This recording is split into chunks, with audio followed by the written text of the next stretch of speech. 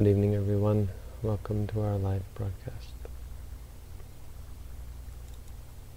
First of all, apologies for those who came last night and didn't see me, or Robin. We were both away. With school starting up, I'm taking 2 courses in religious studies. One on approaches to the study of religion, and the other on culture and religion, both of which I think are somehow useful. And the third one is French. But with that starting up, I've gotten a little bit caught up. I'm also running or facilitating Buddhism Association at McMaster University, and a Peace Club, Peace Studies Society. So we're doing the Peace Walk, and we're going to be working on various peace-related issues for the promotion and cultivation of peace, which is, I think, also quite useful. But as a result, I've been a little bit caught up. So I may not do everything that people expect me to normally do. I apologize. But hey, it's all free, so. And it's a lesson in impermanence. To not cultivate expectations.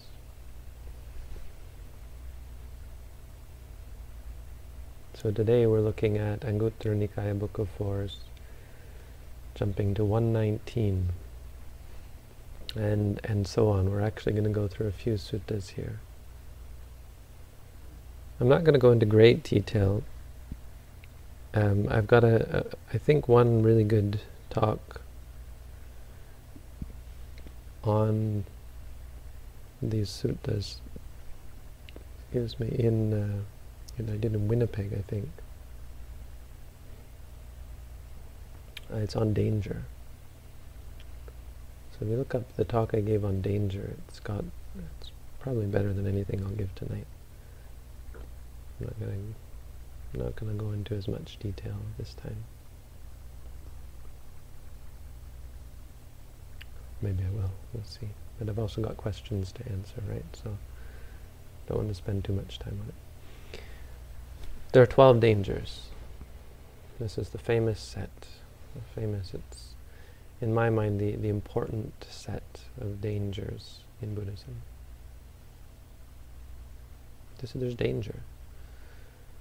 There are potential events that rest beyond the event horizon in the future,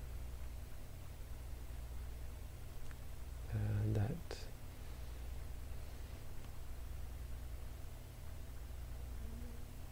either have the potential to arrive, to come to us, and for which there's no reason to think that they won't, or in some cases that are inevitable, and it'd be foolish to think that they won't.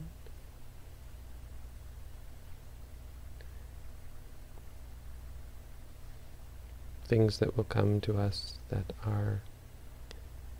will cause us suffering. Hence, dangerous. They are dangers. But these dangers are split into 3 categories.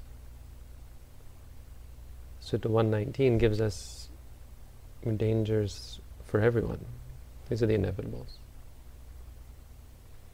Bhaya. So you might say, well, they're not danger, it's a certainty. But they're dangers in the sense that they're a danger for one who is born, or a danger for one who intends to be born. Right? They're a problem with being born again. So if you're born,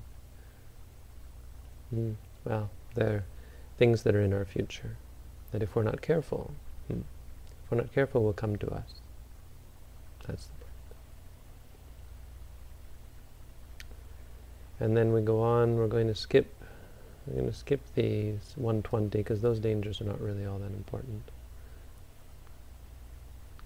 But we go on to 121, and we've got dangers specific to those who do unwholesome deeds. So these are dangers that face us who still do bad things. And 122 are dangers for those who do good things.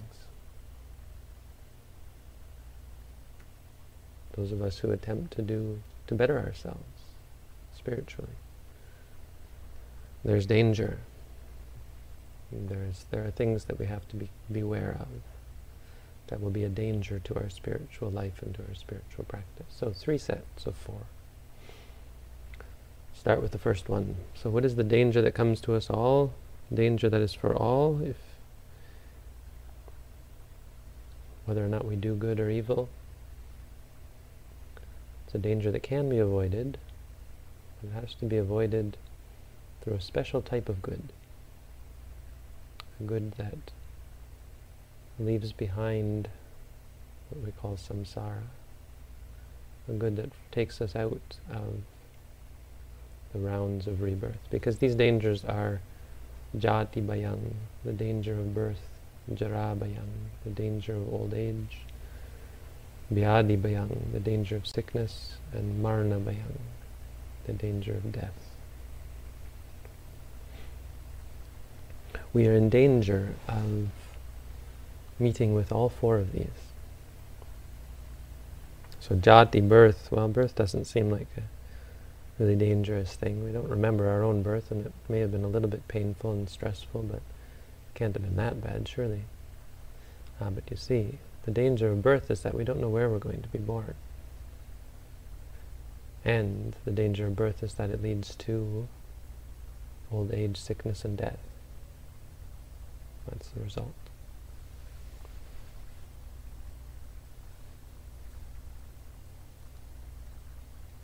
A great amount of our spiritual life as Buddhists is reducing the nature or limiting these dangers. And it's uncomfortable to a lot of people, the idea of somehow like nihilism, like just disappearing.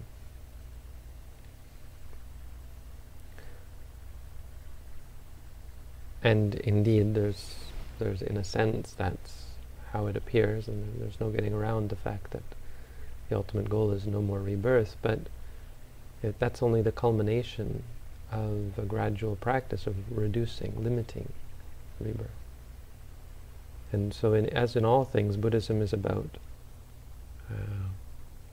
reducing suffering, and as in all aspects, it is a gradual path that leads to an inevitable conclusion. But it's inevitable. So you'll start with an easily agreeable truth that no one wants to be born in hell. And so you reduce and limit your ability to be reborn in hell. But eventually there's an understanding that even being born as an animal is not so good. And even being born as a human being is fraught with peril. It's interesting how so many human beings would disagree with that, disagree with the idea that being born as a human is problematic, or is not even problematic, more than problematic, is a bad thing. And to be born as a human is somehow bad. That would be met with great rejection, great hostility from most people. And understandably, because we're very much attached to being human, right? Hence our being born human. We wouldn't have been born a human if there wasn't some attachment there. And throughout life we become more and more attached and comfortable in the normalcy of being a human being, which is somewhat absurd. There's nothing normal about being a human.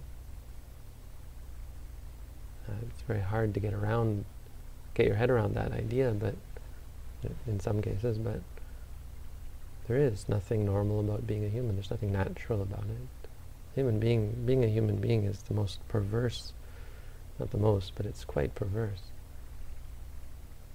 And the idea of two beings slapping their bodies together to produce certain fluids that provide the opportunity for the 1 in a million cells in those fluids to come together and create the opportunity for a new human that is then carried around in a special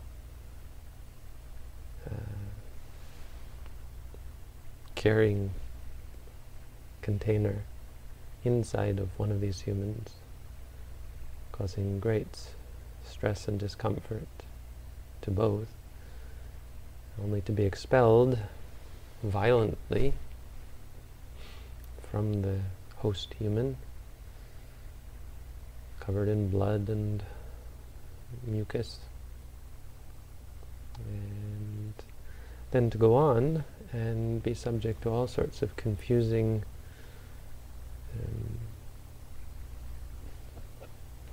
thoughts and emotions and interactions and experiences that cause stress and discomfort and confusion and addiction and aversion,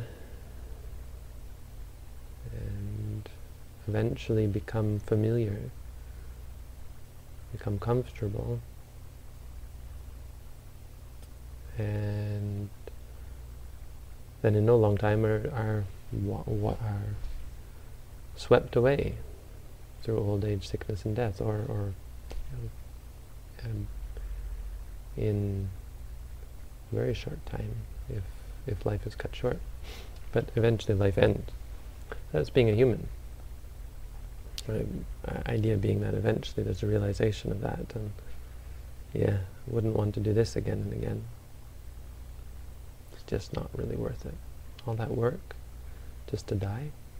And then eventually realizing that even being born an angel or being born a Brahma, well, not eventually, but there are people through the practice of Buddhism who we would say come to realize, other people might say come to be deceived, perhaps. It depends who you believe or what your beliefs are. But our claim is that eventually there's a realization that, well, it's actually quite an obvious truth that nothing is permanent, nothing is stable, nothing is certain. There's no refuge. And so these dangers wait for us all. And these are considered to be dangers. Things that could be avoided if we just would let go. The more we let go, the more limited our options for rebirth are. Limited to those forms of rebirth that are most difficult to see as being unpleasing, as being undesirable, as being dangerous. So we'd be more likely to be born as a human or in heaven or even as a god, until we finally let go of those, potentially, through our Buddhist practice. And we avoid the dangers. We avoid these perils. We free ourselves from the danger. So, those come to everyone. Now, furthermore, if we put those aside, it gets worse. Because not only are we subject to being born old, getting old and sick and dying, we might on top of that do nasty things to other people, hurt others, harm others, wish harm to others, say harmful things to others. And that's dangerous. There are four dangers involved with doing things like that. As you're welcome to. In Buddhism, there's no judging. Not in terms of cultivating aversion towards people who do such things. If someone goes around killing and stealing and lying and cheating, power to them, but they've got to realize that there's great danger in doing that. There's peril for such a person. 4 of them, actually. Attanuvadabhaya. They blame themselves. Paranuvadabhaya. Others will blame them. Dandabhaya. They will be punished. And Dugatibhaya. They will go to a bad place. They will be reborn in a bad place.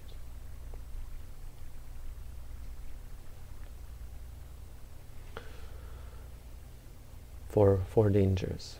So we talk about karma, right? Why is it bad to do bad things? Where's the proof? Where's the evidence that doing bad things gives a bad result?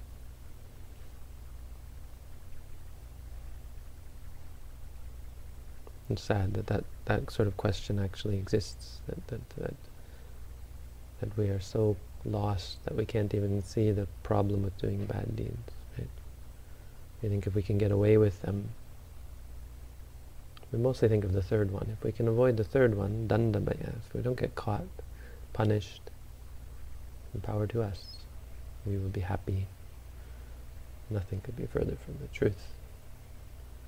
You blame yourself. People who do evil deeds are much more likely to feel guilty. Much more likely to feel paranoid.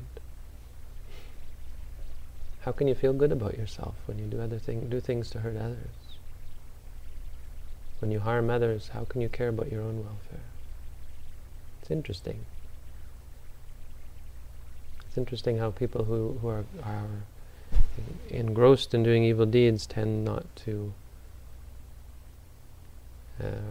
be careless about their own happiness.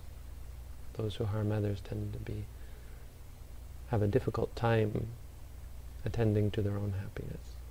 There's karma for you. It's a part of the way the way the universe works. We are mirrors of each other to some extent. When we harm others, all we keep in our minds is the concept of harm, and so we suffer as a result. We don't care for ourselves when we don't care about others. We are like facets of the same gem. It's quite interesting. I mean, this is empirical. You can see this. People who harm others tend not to think so carefully about their own well-being. They tend to get frustrated easily. They are rash, impetuous, reckless. Paranuvada. Other people will attack us. Who will think well of the person who does harm to others? Who will think well of such a person? Only those who are also equally corrupt, and being corrupt themselves, they won't actually wish well of the other person. They will manipulate and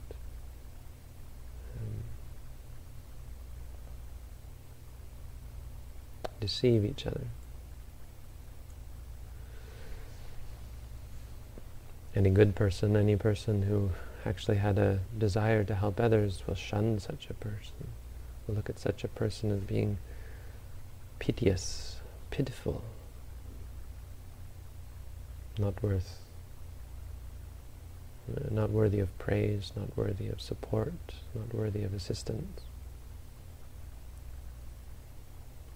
If you assist them in doing evil deeds. Such a person will be shunned by the average individual. Most people will shun or say bad things about such a person. A bad reputation will be spread about such a person. That's pretty empirical as well. Dandabhaya, but inevitably bad things happen to them. I mean, simply by associating with other bad people. If you're a person who likes to harm others, or is engaged in the harm of others and feels that's an appropriate way of behaving, well, you're going to be surrounded by other people who feel similarly, right? Birds of a feather and all that. And as a result, being surrounded by people who are bent upon the harm of others, stands to reason, you're more likely to be harmed as a result. But, of course, more glaringly, those who are in a position of authority, those who are in a position of power or strength, will punish you, will hurt you for your bad deeds. And your victims will seek revenge. Dandamaya, the stick. Dugatibaya, this is the ultimate, this is what most people think about when they think of karma. They think about the belief, they say, in an afterlife. It's not so much a belief in an afterlife. Well, it's just a belief that life doesn't end at death, which is, I guess, pretty much saying the same thing. But, I mean, it's just it's not a belief in some magic that keeps track of your bad deeds. It's a continuation of this guilt mind, this guilty, perverse, evil, corrupt mind that leads you on to experiences of a sort, of a kind. And so a person who's engaged in the performing of evil deeds is, both in this life and the next, destined to suffering. So they will go to hell, or they will be reborn as an animal, or they will be reborn as a ghost. Depends on their state of mind, depends on the type and weight and prevalence in the mind at the moment of death of those evil deeds that they've performed. These are the evils that await someone who does evil deeds. And lastly, we have this colorful imagery. So I'm going to go to the English here. Let's see. We'll look at the Pali and the English. Umi. Umi. These are the four dangers. Udaka rohantasa. These are the dangers for one who crosses the ocean.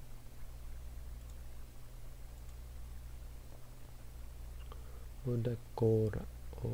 Goes into the water. So this isn't even about a ship, I think. This might be just about someone who falls into the water, say. Maybe their ship sinks. What do they have to worry about when their ship sinks? Someone who goes into the water.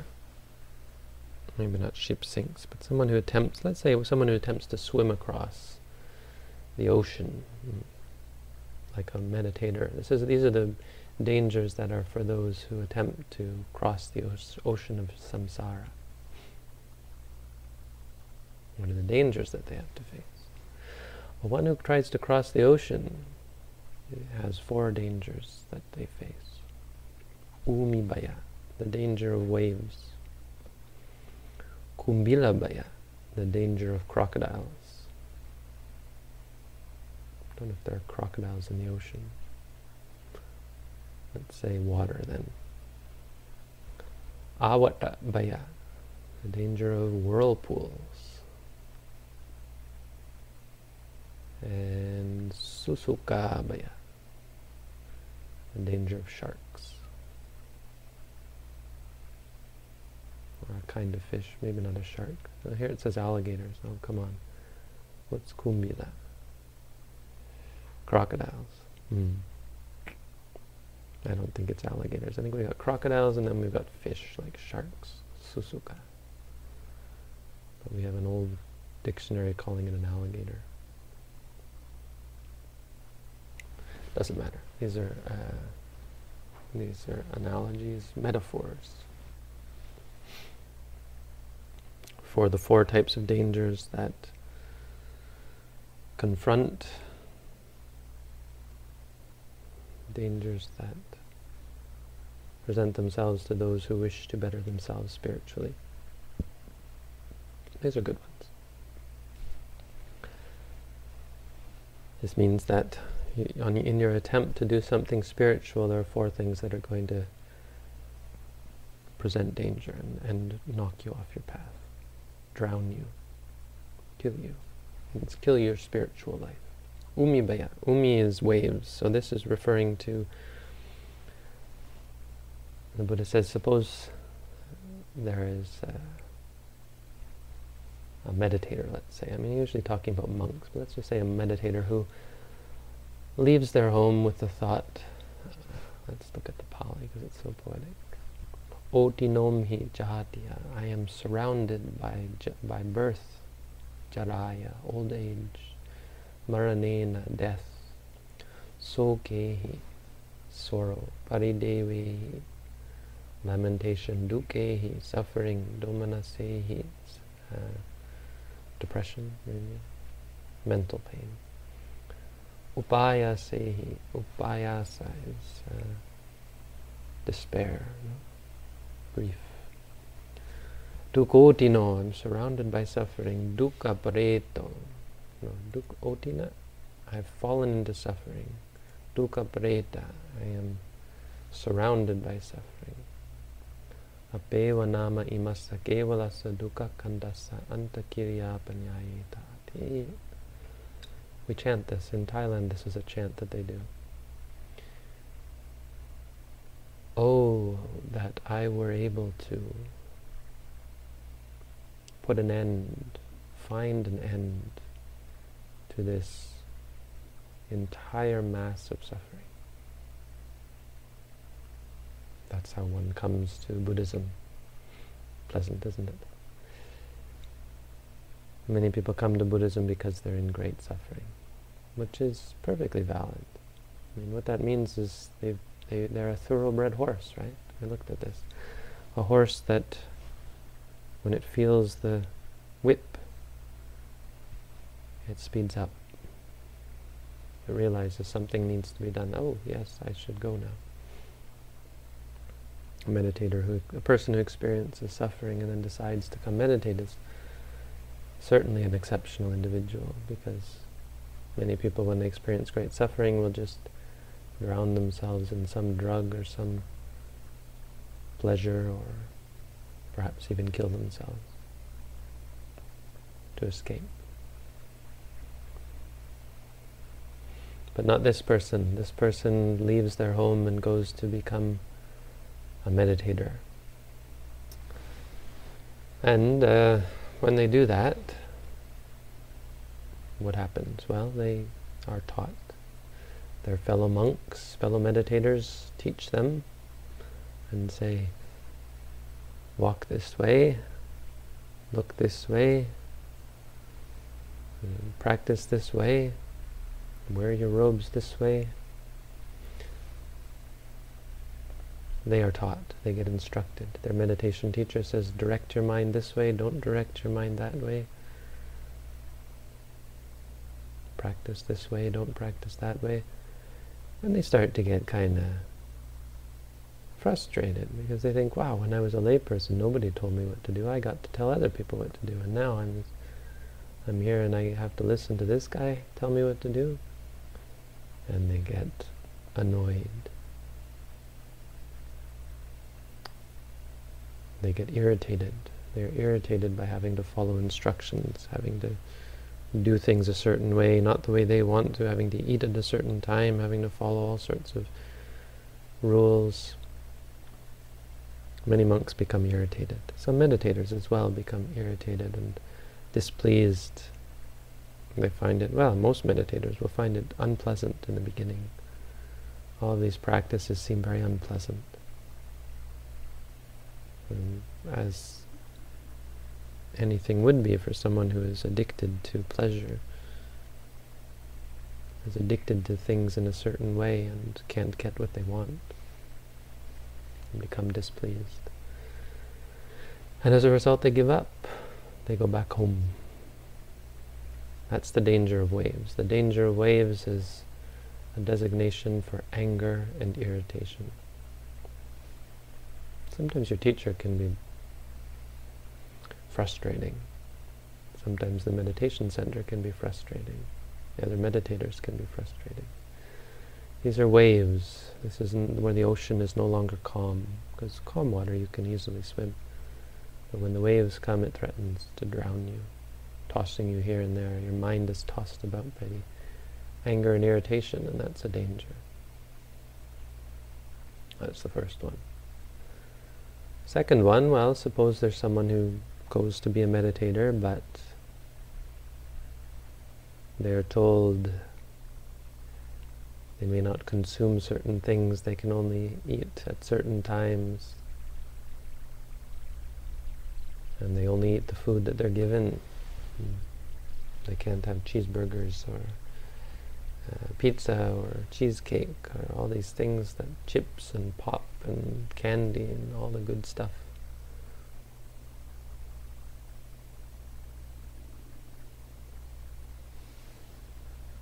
And they don't have soft and comfortable chairs and all the things that they consumed. Maybe let's include entertainment in there. Their consumption is limited. And this person starts to think to themselves, wow, when I was a layperson I got to eat and drink and consume whatever I wanted.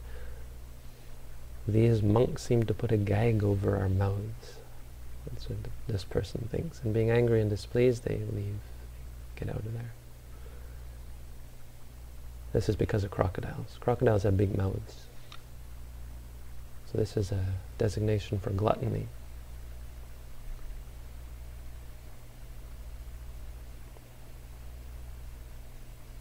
Because you have to live a life of bare necessity. As a meditator and as a monk, I try to live a life of bare necessity, not eating too much, not sleeping too much, not even talking too much. Have a gag over our mouths. So the crocodiles can't take that because they live for their mouths. They live for the consumption. And that's a problem.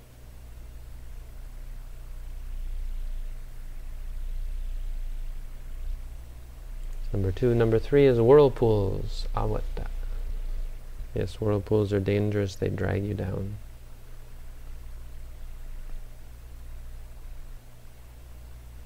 And so suppose someone comes to be a meditator, and then as a meditator they, well, here's a monk. A monk, when they go on alms round and then they see an ordinary person engaging in all these pleasant experiences. As a meditator they think about back when they were able to eat and drink and enjoy all the things that they wanted to enjoy. They think of sensual pleasure. So this number two and number three are a bit similar. In fact, all four of these are related. But this one specifically isn't related to sensual pleasure. Not specifically gluttony or eating. This one is about, the whirlpool is sense desire. Sense desire drags you down. Wanting to see and hear and smell, taste, feel beautiful things, good things.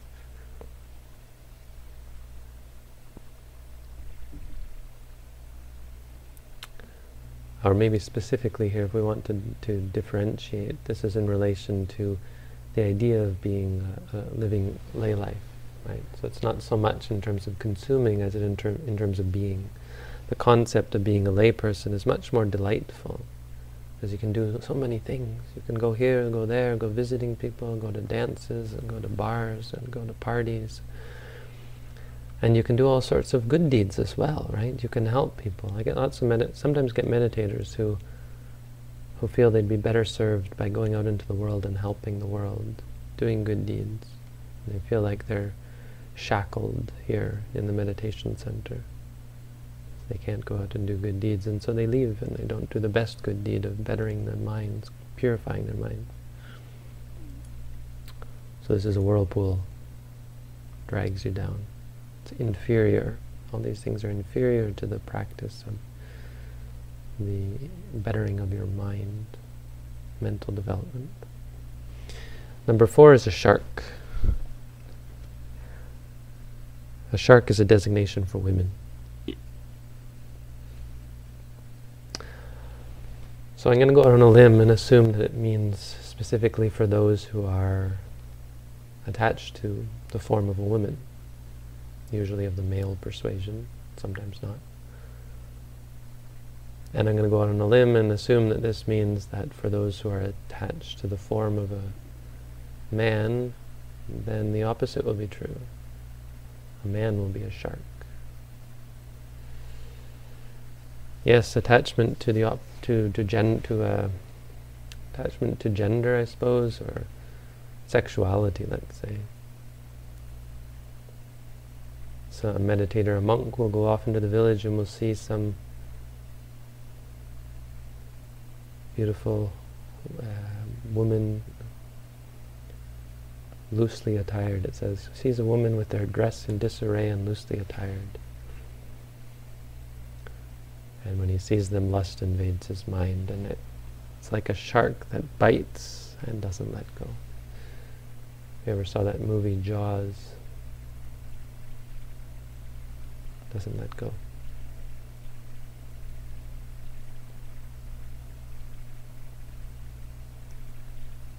Yes, this is the most perilous for a monk.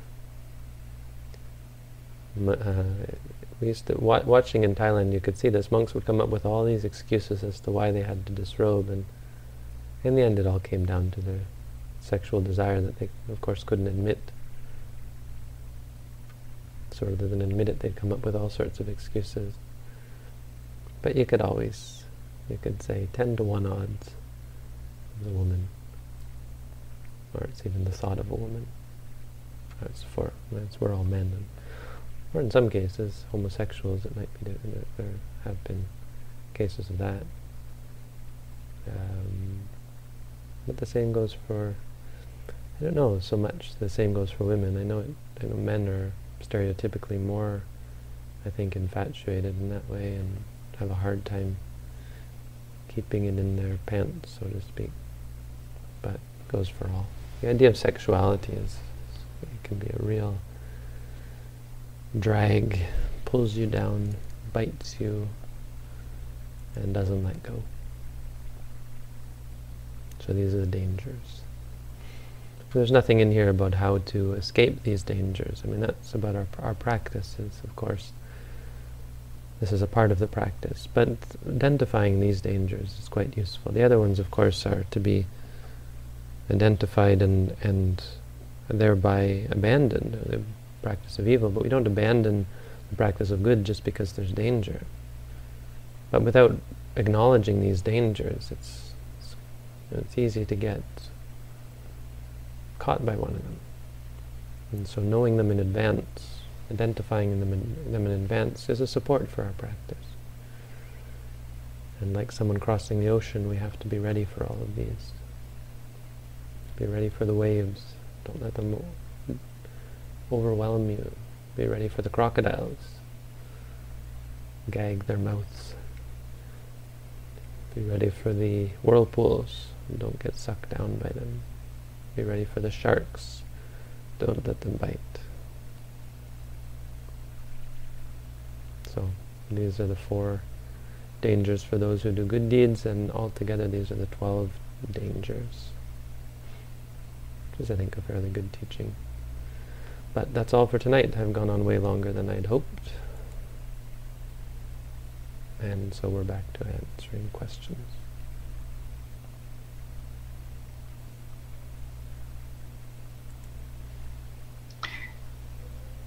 When one, excuse me, sorry, when one wants to go further on the path of the Dhamma and parents don't approve, what shall one do? My mother wants me to finish my study and then I can be free to do whatever I want. She gets very agitated when I mention taking a break of my studies to do something for the sake of Dhamma.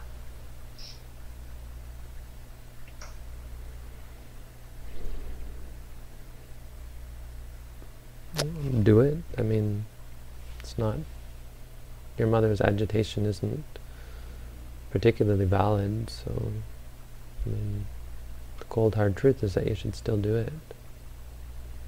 Unless you're talking about becoming a monk, which isn't at all necessary.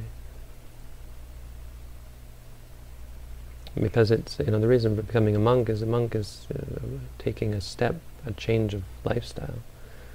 As a meditator, you're just taking time out, to sort things out with, potentially the idea of going back to school. The Buddha said many times you should think like your head is on fire. If your head is on fire, do you really worry about what your parents are going to say if you tear off your clothes and jump in the lake, or do something drastic to put the fire out?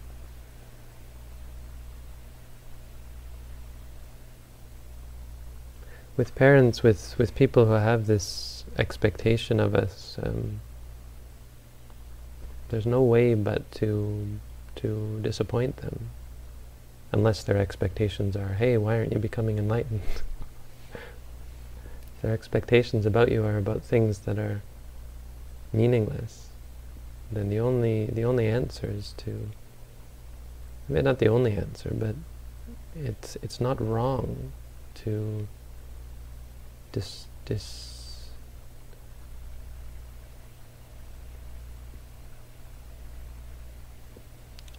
there's a word there. Take away that illusion. Dispossess them of those beliefs, something like that.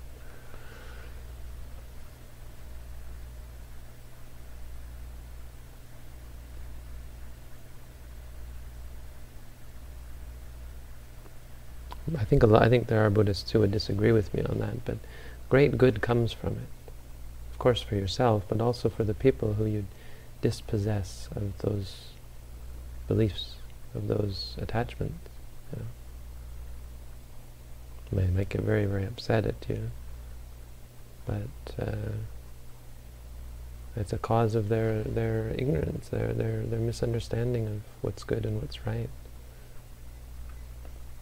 Maybe that's very harsh, I don't know. I mean, I guess ideally, if you can sort something out with them, that would be more comfortable, smoother, but putting aside your spirituality to make someone else happy is, I think, the wrong way. Oh, we're supposed to push this button. We're supposed to push the answering button. Robin, do you have an answering button? Do you have all these buttons here on the question? I don't think so, no. You don't see the green and the red buttons on each question? I have one that says answered. No, I mean, I have a green and a red button on each question, and red means delete, green means begin to answer. Okay, I do have one, yes, start answering. Okay. So, press that. That's right. Okay. So I'll do that when we start reading the question? You do the buttoning. Okay. And when we're ready to go on, you click there'll be another button that says check. Okay, great, thank you. Bhante, an enlightened being changes permanently. How is this if mind states are all impermanent? Thank you, Bhante. Enlightened being doesn't exist. There's no such thing as a being. A being is just a concept.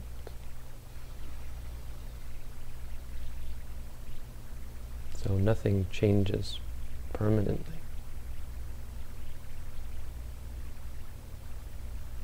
Enlightenment ends the potential for the arising of certain experiences.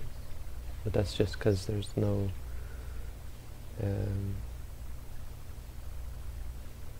there's been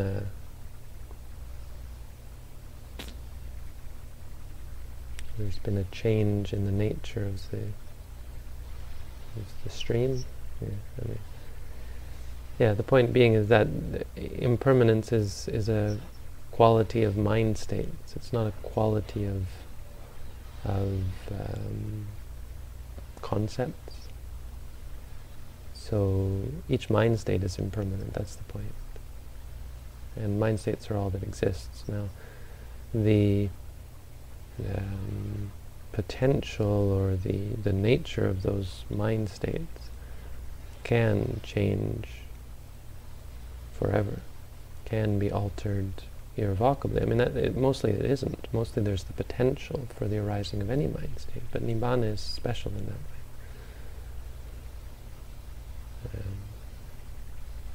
In that it irrevocably changes the potential, or it destroys the potential for the arising of certain mind states.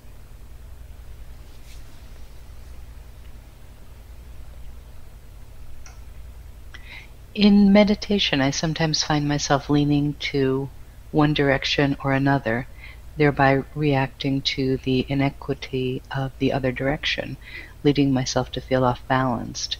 Is there a way I can adjust to a proper balance if I find myself leaning to one direction or another without reacting in a chaotic manner? Thanks. So there's no proper balance, and that's important because you don't want to judge this state. If you find yourself feel that you're leaning, you can say feeling, or knowing that you're leaning.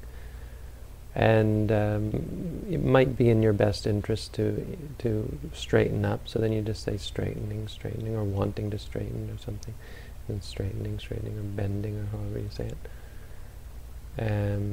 But it's not something to get upset about, and if you do get upset about it, you say upset, or disliking, or worried, or so on.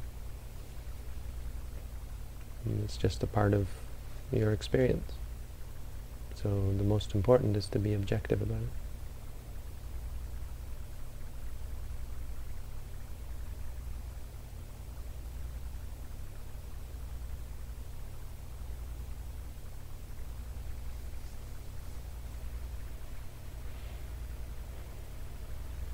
As of late, my mind has become quite scattered and perturbed. Thus, before I returned to the complete form of Vipassana meditation, I was thinking of solely acknowledging the rising and falling of my stomach. I am intending this to create a hybrid between Samatha and Vipassana, as while I still want to cultivate insight, I need to calm my mind, as it has been overrun by anxiety, fear, and doubt. Do you think this is a good line of thinking? To first calm my mind and then to return to ultimate reality? I wouldn't do a hybrid. I mean, if you want to practice samatha, then go practice a pure samatha meditation. But my advice would be to learn to let go of the desire for calm, and learn to let go of the anxiety, fear, and doubt. Learn to meditate on those things. Anxiety is just anxiety. You're not overrun by it. It just arises and ceases. If you're anxious, you'd say anxious. If you're afraid, you'd say afraid. If you have doubt, you'd say doubting. No biggie. But it's completely up to you. I wouldn't recommend a hybrid. That's not a good idea. And I certainly wouldn't recommend creating your own type of meditation. Not unless you're a highly advanced individual. Of course, many of us think we're highly advanced individuals. It can be dangerous in and of itself. Anyway, I leave it up to you. I'm not your mother or your father.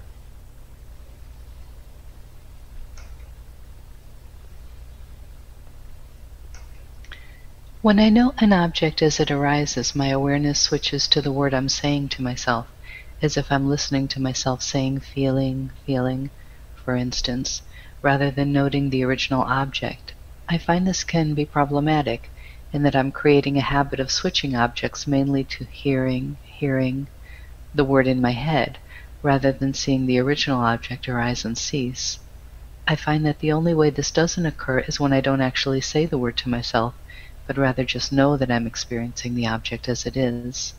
I know you say this isn't the correct way, so I'm wondering if I just continue to say the word and eventually my focus will stay with the original object. It might or it might not, but there's nothing wrong with just saying hearing when you hear the word in your head. I mean, the mind is a tricky thing, and it plays tricks on you, and when you don't like what it's doing, it does it more. You're giving it energy. So you have to be flexible. Your mind is going to play all sorts of tricks on you. So if you find yourself obsessing over the words themselves, then great, well, learn about that and try to see that until eventually your mind says, okay, well, that's useless, and it stops doing that. Because, I mean, it doesn't have to be that way. Many people are not that way. But if you happen to be that way, well, then there's an interesting opportunity for you to study it. But you would also want to note all the other things, because it's kind of you have to look carefully, and you'll start to see that it's not really the case that your mind is always hearing. It's just that your mind keeps going back to that, probably because there's some kind of doubt or worry about it. And am I still hearing the word? And so you'll think about the word again. So you have to note everything else as well, the worry and the disliking and the frustration if it comes up, that kind of thing. Don't let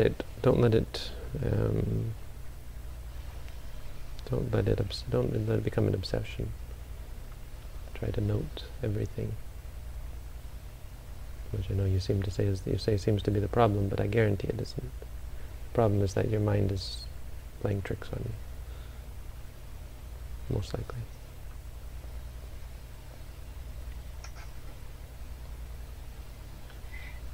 Is there a recommendation on how often we should shave our heads? Nope. Oops, sorry. Why would I have such a recommendation? Sorry, I forgot to hit the button. Is there a recommendation on how often we should shave our heads? No. No. But for monks there is, right? Well, he's not a monk, is he? She? I don't know. If they're a monk, then they already know the answer. I'm sure they've been given it.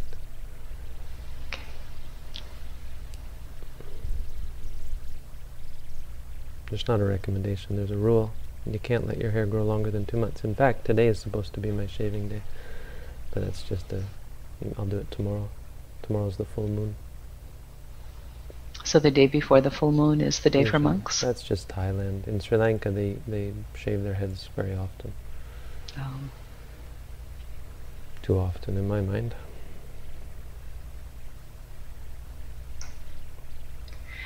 I have a question about non-self. Why in Buddhism and meditation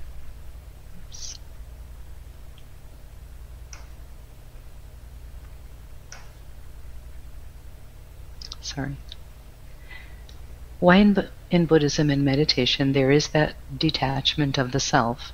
When you are in pain, aren't the nervous system of your own body the ones that feel the pain? Or isn't your body part of self? Same with emotions. Is some obscure consciousness which plays the part of observing, which is the self? Or even that isn't a self? If there is no self, why nature has brought us divided to people and didn't create a single consciousness? Yet in your videos you refer to an idle state, where each person is an island, which suggests a singularity. Can you elaborate on that or direct me to... or perhaps you mean that non-self is a product of meditation? I would probably recommend that you don't worry too much about all of this stuff. Most of these questions are inconsequential. Do you suffer? Most likely. The question is, a better question is, why do we suffer? How can we free ourselves from suffering? That's more important. We suffer because we cling to things as stable, satisfying, controllable, me, mine. Once you start to see that they are not stable, satisfying, controllable, not appropriate to be called me, mine, then you'll start to let go, and you'll suffer less. And that is how non-self is a product of meditation.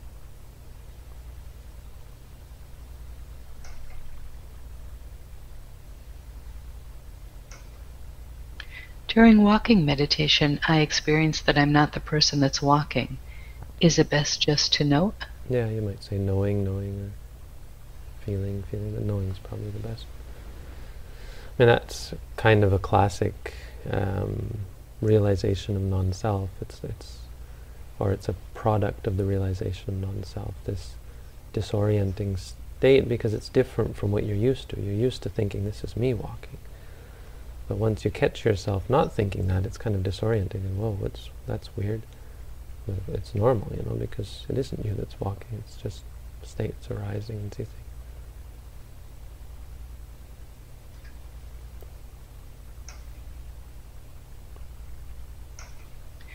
Hi, Bhante. When there is wrong view, always follows wrong intention?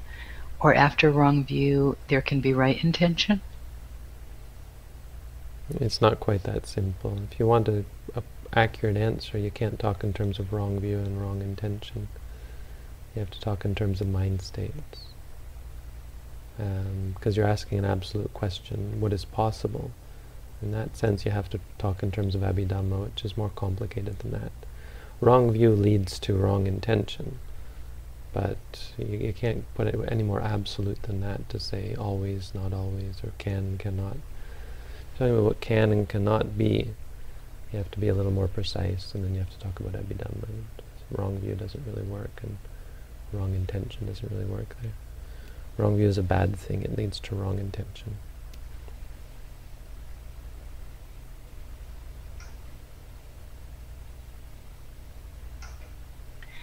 It is my understanding that people experience a great amount of fear before natural death and untimely deaths. If your mind state determines your rebirth, does this common state of fear have a significant effect on where people are then reborn? Absolutely. I think you've hit the nail on the head. But not just fear, there's lots of other things. Because what you're looking at is people before they die, but once they actually die, once the body stops working, it can be quite different. They'll be afraid, sure, but they also might cling to things. They'll see something familiar. They'll have an image or a vision of something familiar, and they'll grasp onto that, and that'll give rise to their new life.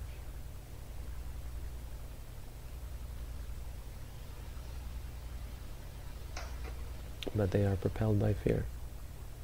Absolutely. How should we deal with visuals that arise during meditation?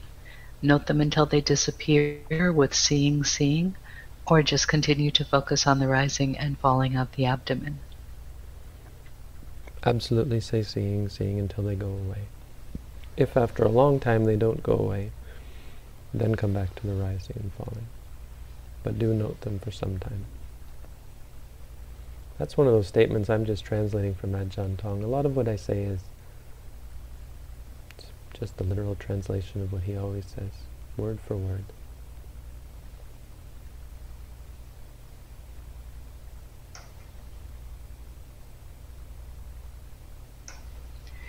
Is depersonalization simply the awareness of non-self?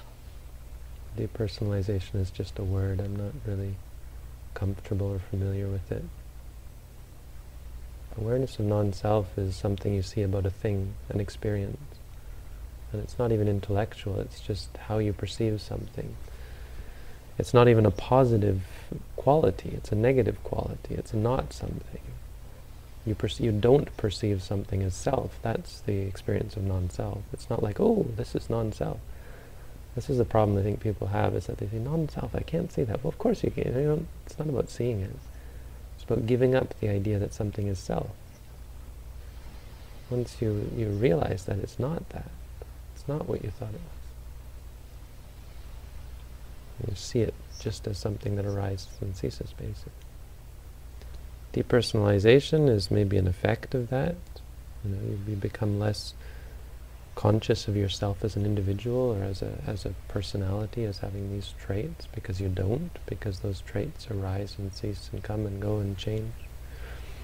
So the idea of having a personality is, or you're not quite talking about depersonalization. Yeah, I'm not familiar with it, so not my cup of tea.